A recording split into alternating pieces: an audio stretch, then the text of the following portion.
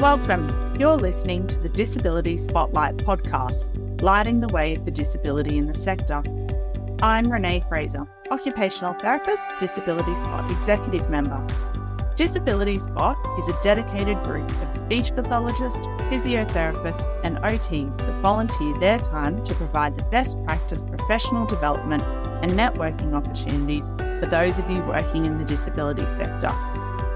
I'm here to introduce you to a series of 11 podcasts on goal-setting tools. These podcasts were developed for Disability Spot by students from Western Sydney University, namely Nicole Muck, Robbie Carbuncle, Bronte Gwyneth Valentine-Jones, Jennifer Labaz, Katenda Machero, and Karen Farmy. These students surveyed Disability Spot members and then researched a series of goal-setting tools. Feel free to listen to them all or to dip in and out of specific tools that interest you. However, be sure not to miss the last episode, which features an interview with a parent on the Pictability tool. This episode goes well beyond the attributes of a goal-setting tool and includes lived experience. I hope you enjoy listening. Hey everyone, we are a group of occupational therapy students who have created this podcast series on goal-setting tools for you, the members of Disability Spot. This episode on the PAC is presented to you by Jen and Karen. Hey everyone, Jen and Karen here. Hey. So today we're just going to be discussing the Children's Assessment of Participation and Enjoyment and Preferences for Activities of Children. So that's the PAC. So this outcome measure is a 2 questionnaire-based assessments that are completed by self-reported or by an interview, and they provide us with information of children's participation in recreation and leisure activities. So both measures include 55 informal and formal activities that can be organised into 5 activity types. So these types include recreational, active and physical, social, skill-based, and self-improvement. The CAPE part of the assessment tool measures multiple dimensions of participation, including participation diversity, so how many activities are the children actually engaged in, the intensity, how often the child participates in these activities, and with whom, and where the participation takes place, and the PAC part of the assessment measures the child's preference in engaging with activities. So it was designed to capture the child's perspective, which makes it really unique from other childhood assessments that rely solely on observation. So Karen, did you want to discuss with us what demographic this is best suited for? I know we mentioned it's about children, but we can delve into that a little bit more for us. Yeah, I'd love to. So this tool is generally used in a pediatric setting. So the manual actually identifies as the age range for this tool to be 6 to 21 years of age. So the cool thing about this tool is it can actually be used with children with or without disabilities.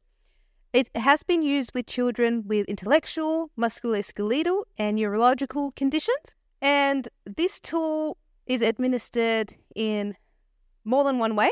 So it can actually be a self-administered tool with or without caregiver assistance, where the child completes it. Or it could be an interview based where the therapist interviews the child and with and without their carer.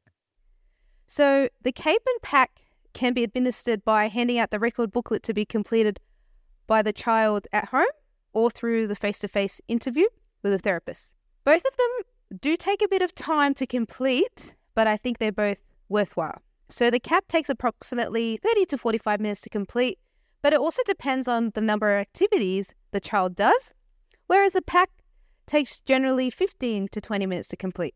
So also on a little side note there, according to Pearson, the tool should only take about 5 to 10 minutes to complete, but that really is dependent on the client and obviously how many activities the child's participating in.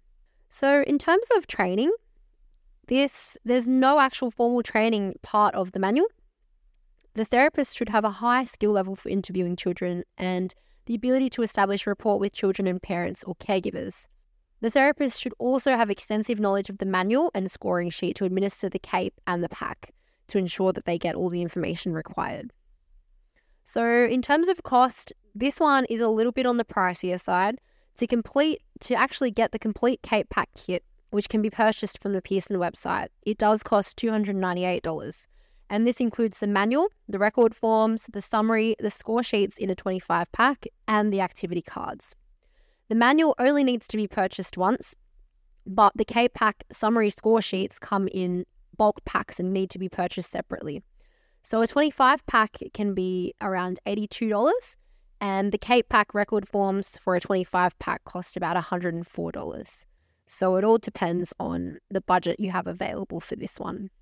So Karen, did you want to discuss some advantages for using this tool? I know there are definitely a lot. Yeah, so this tool is really great for children. So by measuring activity preference, PAC provides the opportunity to identify whether participation relates to personal choice of the child, as well as environmental and personal barriers.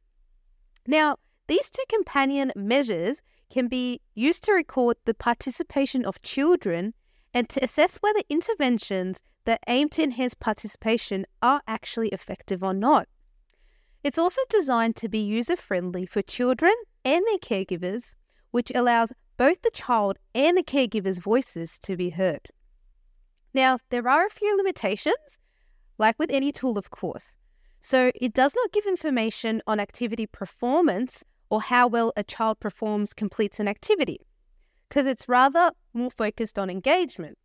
Now, also, the other limitation could be that it's quite costly compared to other tools, can also be time-consuming when going through all 55 activities, and it's also dependent on the child's ability to answer the questionnaire, and this will impact how long it takes to administer and how effective the administration is.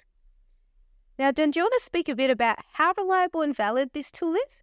Yeah, I'll touch on that quickly as well. Just to give a bit of insight, there's current evidence that supports that tool's validity and reliability is adequate, and the detailed assessment of participation is highly useful for practice and research. Reliability and validity of the CAPE and PAC were established using data from a longitudinal study that involved 427 children with physical disabilities all across Ontario. It analysed and demonstrated sufficient internal consistency, test-retest reliability, content validity, and construct validity. Thank you so much for tuning into this episode on the CAPE PAC. If you would like to access any links or extra information, you can look at our description box. Next up, we have the COSA with Nicole and Katenda.